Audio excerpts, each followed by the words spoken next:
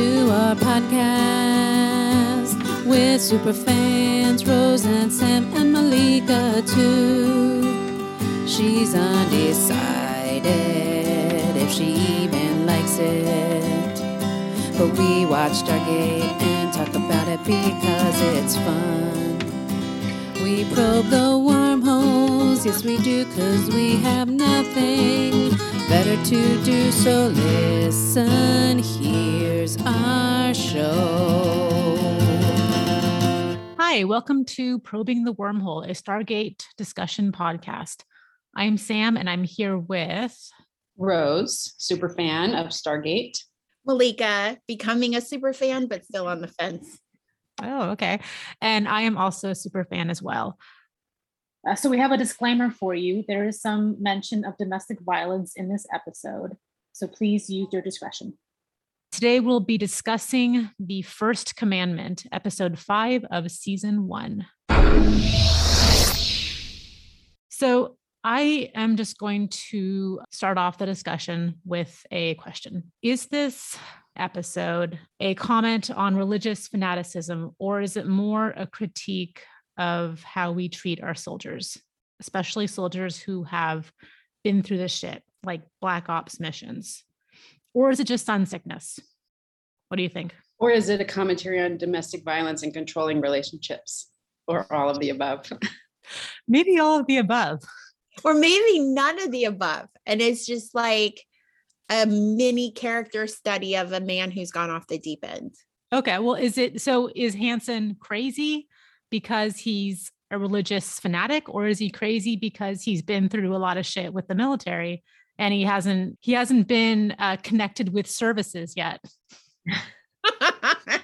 So I think that's excellent. Those are excellent questions. I think I'm starting with Hansen's obviously a narcissist, right? That's his baseline personality. And it seems that the person in the show who knew him before this, Sam, was not surprised that he took this route. So let's start with that. However, I don't think it's so much religious fanaticism, because most religious fanatics don't think they are in fact God. Most of the ones I've met, they believe strongly in God, but they don't think they are God. And so I think this is a level of mental illness that maybe you start with like a narcissist and then mix up a whole bunch of severe trauma untreated, and then this is what you get. I would agree with that. I also think that because Carter alluded to them having problems anyway, and she said that her type, I can't remember exactly what she said, but her type was lunatic fringe. So we knew that he already had mental health issues. And there's also a part where they're discussing while he's looking through the Bible, and he says, I've looked for God my whole life. And then I realized I am God, right? So I think there was probably, even before going into the military, there was a narcissistic personality disorder. Then he goes into the military, has a lot of trauma, doesn't get the treatment that he needs, then goes to this planet that kind of cooks his brain from the UV light and makes him crazy. So it is all above for you, Malika. I feel like we should point out that we all work in criminal justice. And so we do encounter lots of people with narcissistic personality disorder and various mental health issues with varying levels of access to services. Color our interpretation of this episode. And for that, we apologize. Well, so I thought that the military gives its soldiers a Bible. Maybe this is his own Bible. Is that what we're meant to think? Does the military give people Bibles? That seems like a big First Amendment violation. I think you can get a Bible or a Torah or a Quran from your military reverend, preacher, because they have religious leaders in the military. They don't impose it on you. They don't like, here's your boots and your Bible. Okay. So I think it was his own Bible. Okay. And plus, why would you want, I understand if you're religious and you find comfort in God and the Bible, that you're going to bring that with you on trips, but he literally has it in his, going to the Stargate. It seems like an unnecessary added load to your pack. So he's clearly struggling with faith and meaning and all that, and finds it on this planet where he turns out that he is God and has a whole civilization of people willing to feed that delusion. So yeah, maybe it is that perfect storm of mental illness and power and stuff like that. And maybe Carter is the one who put him into this religious zealotry. The fact that she gave back the ring and was like, you're too crazy even for me. And so it was like a nosedive. I like this episode for the way that it sort of illuminates Carter and makes her a little bit more of a bold character, because she is this like really kick-ass person. She's like obviously a very skilled soldier and fighter and really, really brilliant scientist. And this episode, I think, really puts her as a vulnerable person in a way that we haven't seen before. And we just generally don't see very much in the course of the show. The idea that somebody who we think of as like so confident and so good at what she does could be in an abusive relationship, which I think the implication is this was abusive, that he was either physically abusive or at the very least very controlling. And why would she be with somebody like that to the point where they got engaged?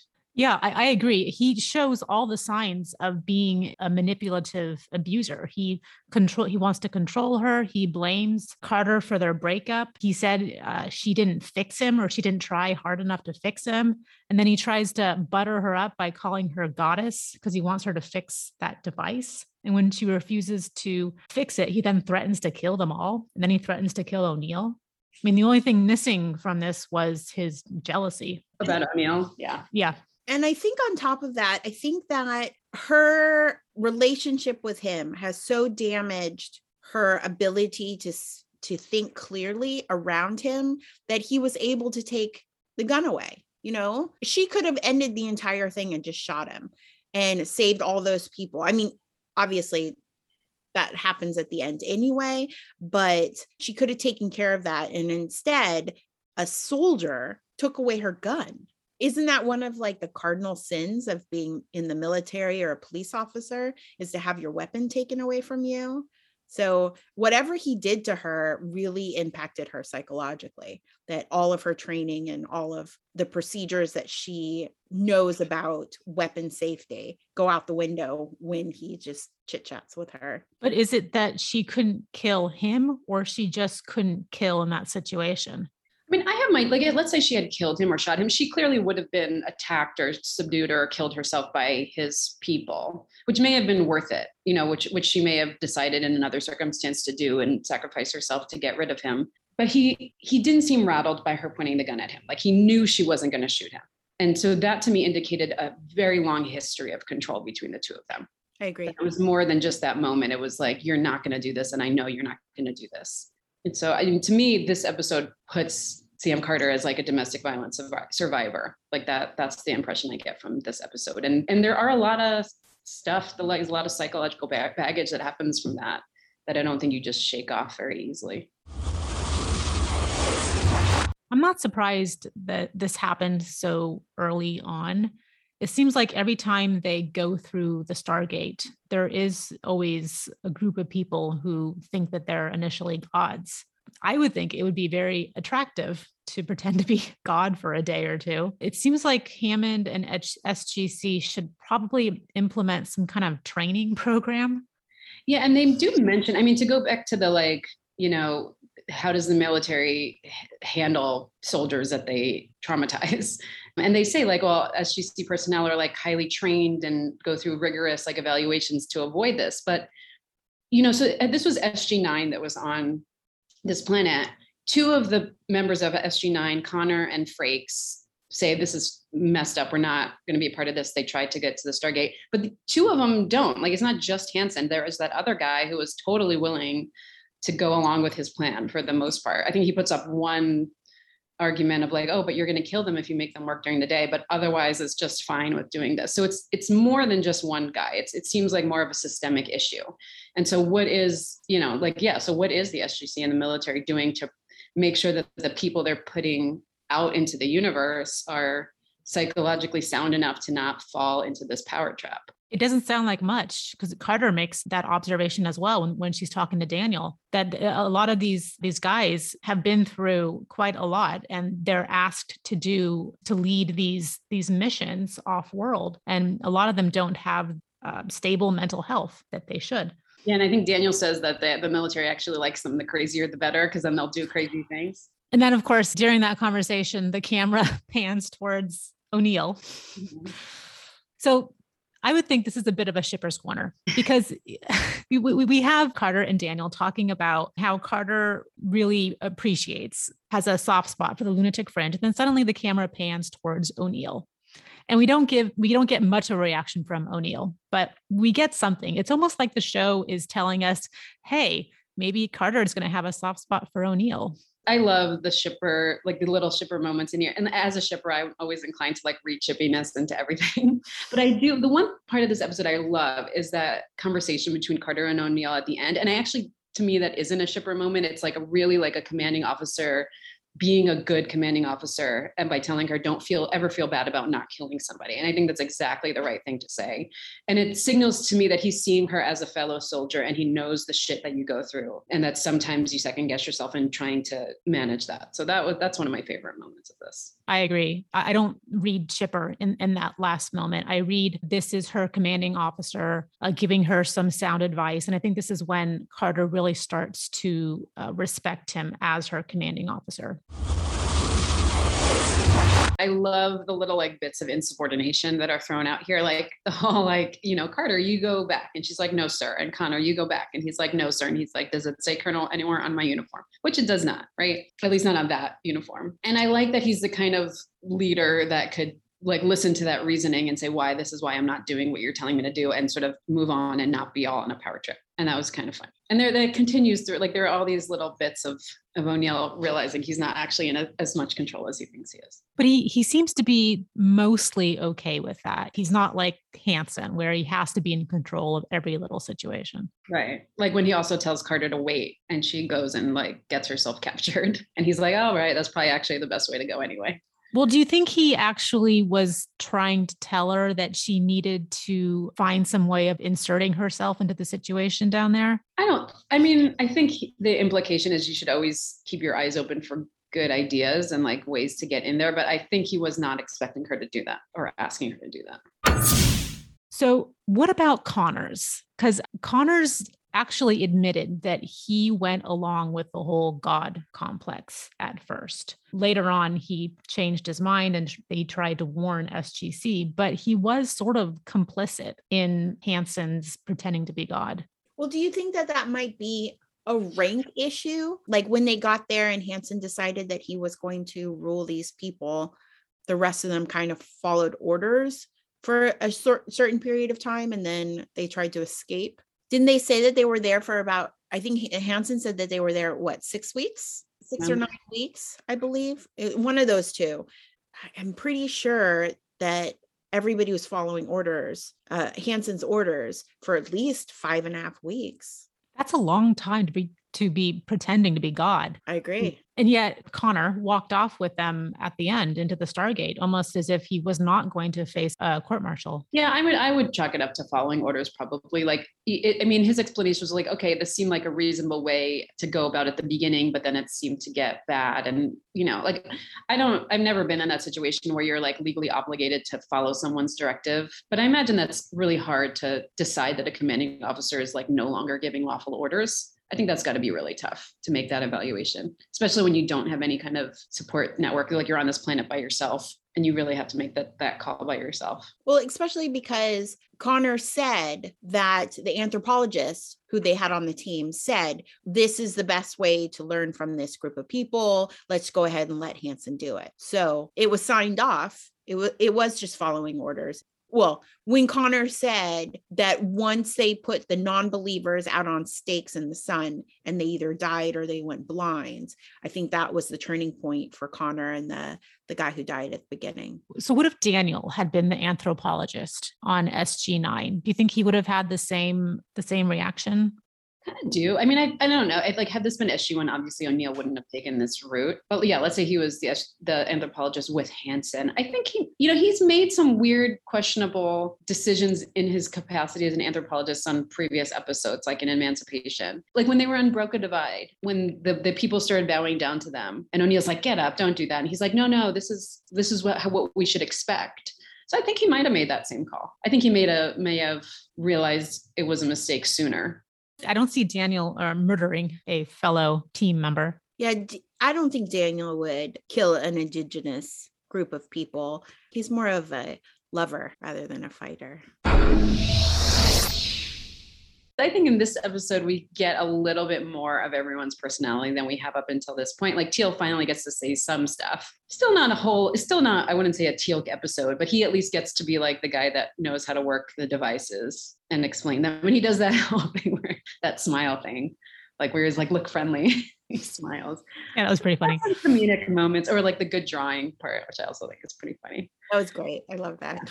So yeah, I feel like he gets to show off his like comedic timing a little bit in this episode. Well, it took Carter, a good half an hour to get her device to work, and Daniel and Teal just poked at theirs and it worked. Knew what it was already. Right. So he had an advantage. But there's also that scene where Carter and Daniel are talking about Hansen being lunatic fringe in her history. And Tilk stops them because he was on like reconnaissance. He was working. He was making sure that they wouldn't get shot or discovered. And the look on his face is just kind of like this tiny bit of you gossiping little ninnies. We are on a mission. And the look on his face, and it was literally like a millisecond. I had to rewind it. It was hilarious. I thought it was so funny, but it did. It's like, this is our first venture into his personality, and it seems pretty fun. He seems pretty funny and sarcastic. They probably should have not been talking because they don't want people to overhear them. So I could definitely understand where Tilk is coming from. I like that a lot. I was like, wait, what? Because I thought they were just like, it was like a casual stroll through the desert.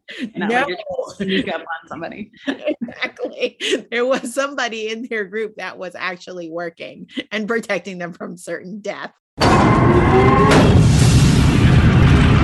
So going back to the scenes, they come upon that giant scene where everyone's working. And I actually was pretty impressed with this scene. It didn't seem like a matte backdrop, like real people were actually wandering about using axes and actually working. It was impressive. CGI was really in its infancy in the late 90s. So I wonder how much of it was CGI and how much of it was like set up.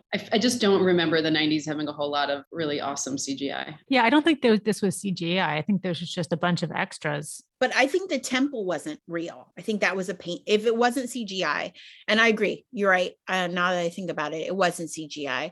It looked like it was like a backdrop, a painted backdrop. Okay, so the temple could have been a matte backdrop. Yeah. Okay. Yeah.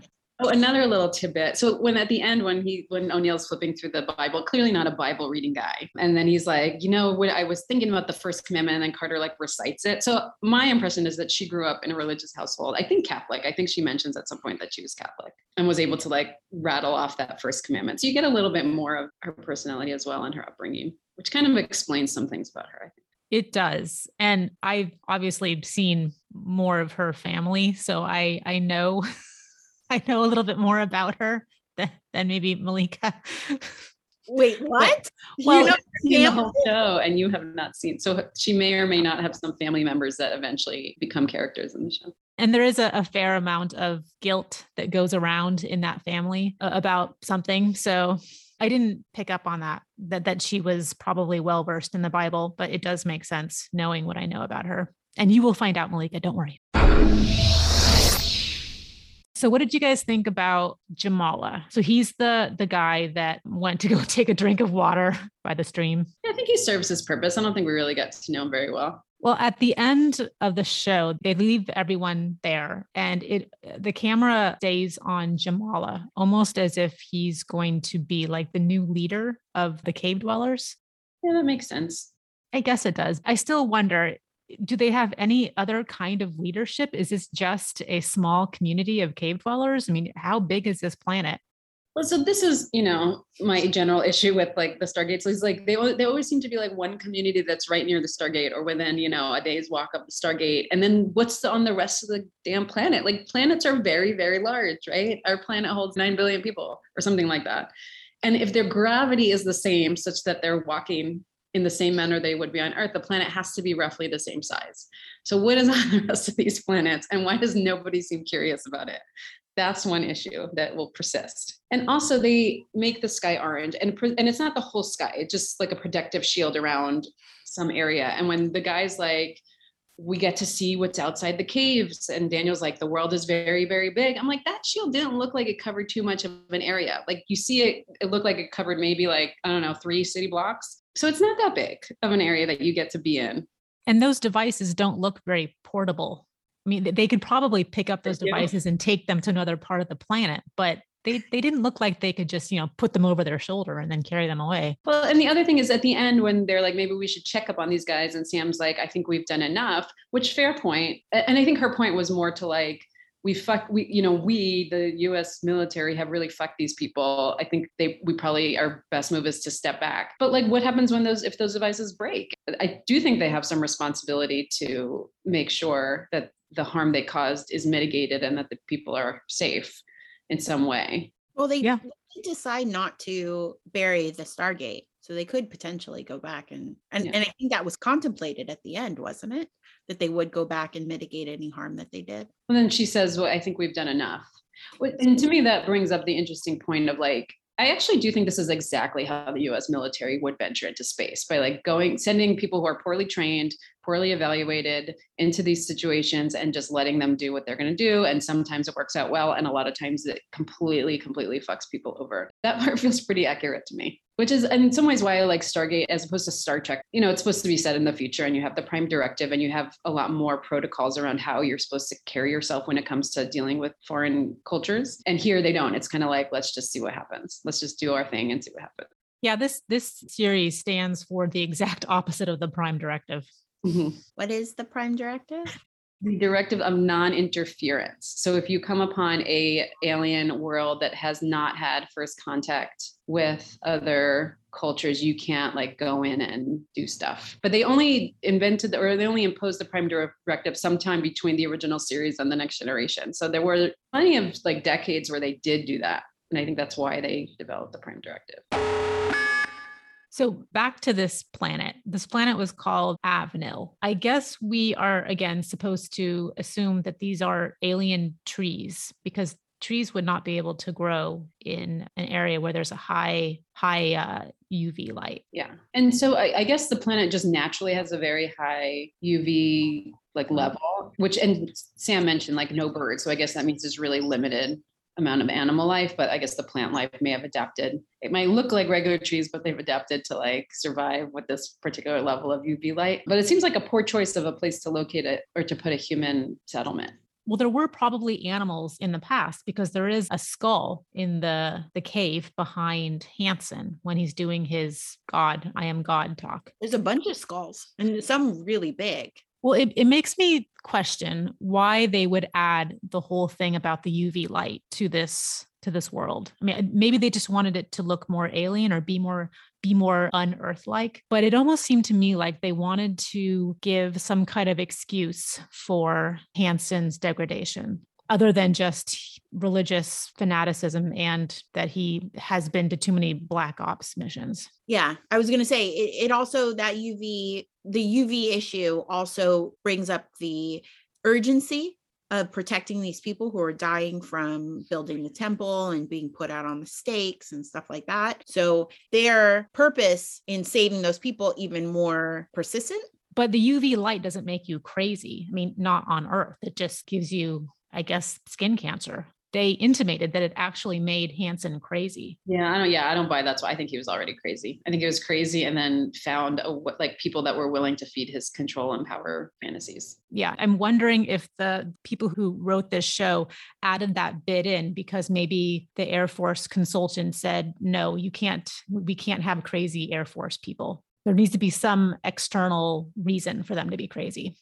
Actually, I don't really know the relationship that Stargate had with the Air Force in terms of like control over, I don't think they had any like official control over content, but they did have like consultants. And I know the Air Force like loves the show because it essentially paints them in a really positive light, and it made people want to join the Air Force and all that. But there, I think if you look closely at the show, there is a lot more critique of the military than comes across at first glance. And I think this episode is a good example of that. I do know that Richard Dean Anderson respected the Air Force and the military in general. And he was at some point producer. He did have some influence. And I think some of the storylines that they wanted to do weren't executed because it didn't paint the Air Force in a very good light. Yeah, I mean, I think maybe because of that, maybe because there was like a hesitation to have like episodes that were overtly like critical of the military, they did it in much more subtle ways. And like in this case, yeah, you could say that this guy just went nuts and read it as sort of an individual story of a man going nuts. Or you can read it in the context of a soldier going nuts in part because of him being a soldier, and why wasn't his being nuts caught before he was given the tremendous amount of importance leading this mission? And why wasn't it treated? If you're doing black ops, you should assume, same thing like with police officers, you should assume that your entire force is traumatized because you're putting them in situations where they're going to be traumatized. So what are you doing to mitigate the harm from that? And there was like a little bit of commentary on that, but not that much. And I wanted to point out that both Hansen and Carter were the same rank, and yet Carter does not get her own team. Mm-hmm. I mean, yes, she's on SG1. They're the main Stargate team, but still, isn't it a soldier's dream to be command of some kind of unit? Yeah. Carter's continual like underappreciation is a sore spot throughout the series. Okay, so the important question, how many chevrons would you give this episode? Rose, what do you think? I give this a 4 chevrons. Not one of my favorites, but I do think I like the way it sheds light on Sam's character. For that alone, I give it 4 chevrons. And I think it raises some interesting questions. I would give it 4 chevrons as well. It's inoffensive. I don't really have a burning desire to watch it when I do rewatch. What about you, Malika? I feel immense peer pressure right now, but I'm going to stick with my original 2 chevrons. There's no history to delve into. Feels like almost like a filler episode. I'm glad that we got some backstory on Carter and we got some personality from Tilk, but that's 2. So 2 chevrons. I didn't see how this contributes to this season. We should also ask, how would this episode be made today, or what would be different? And I'm going to go first, if you don't mind. I would think that they probably would not have the whole sun sickness makes Hansen crazy. I think they would commit to a reason why he went crazy, either because he's a religious nut or because he's had too many black ops missions. I don't think they would throw a bunch of different ways that someone could go crazy at us. I think they would commit to one. What about you guys? I think we'd have more explicit critique of the military. I think it would be a little more complicated, maybe more of a discussion of trauma and how it impacts soldiers and people in general. And yeah, it'd be a little bit messier of a storyline. I agree. I think that the fact that they didn't delve into his trauma and the real reasons behind this, I think that would have been more explored if this episode had been made today. I also think there may have been a little bit more investigation as to like into the relationship between Carter and him. Because I mean, I kind of like it because it kind of gives us the opportunity to evaluate it. And I like that it's not like Carter was a victim and let's make her all victim-y. We kind of are left to figure that part out. And she gets to be both a victim in some ways and also the person we know her to be in other ways, who's very much in charge and confident. So I'm glad they didn't make that more explicit, but I think part of me thinks they didn't because I don't really think they understood like how domestic violence works. Like there seems like this was very much like a men writing about this like bad ex-boyfriend. like I think they thought of it as like, oh, this is kind of like an asshole ex-fiance, not actually an abusive ex-fiance. That would probably be different now. And I think it would be different because I don't think you'd get a writer's room that's all men, which this mostly was. You'd have more of a women's perspective in that kind of relationship. Do you think if this happened in real life, that Carter would have gone on the mission? I mean, I think they would have pulled her back because she had that relationship with Hansen. Yeah, I mean, O'Neill knew about her history, like, because he's like, kind of trying to keep her back. Or trying to tell her to go back and all that. And so it seems like it was his call, but obviously he knew about it. So Hammond must have known about it. And I agree that I think they would have probably decided that it wasn't appropriate. Like she was too close to the situation and also unfair to her to put her in that position of like having to kill somebody she was engaged to. All right. Well, next time we have episode 6 of season 1 called Cold Lazarus, a bit of an odd one. Yeah, it's definitely an O'Neill character study. All right. See you next week. Bye. Bye.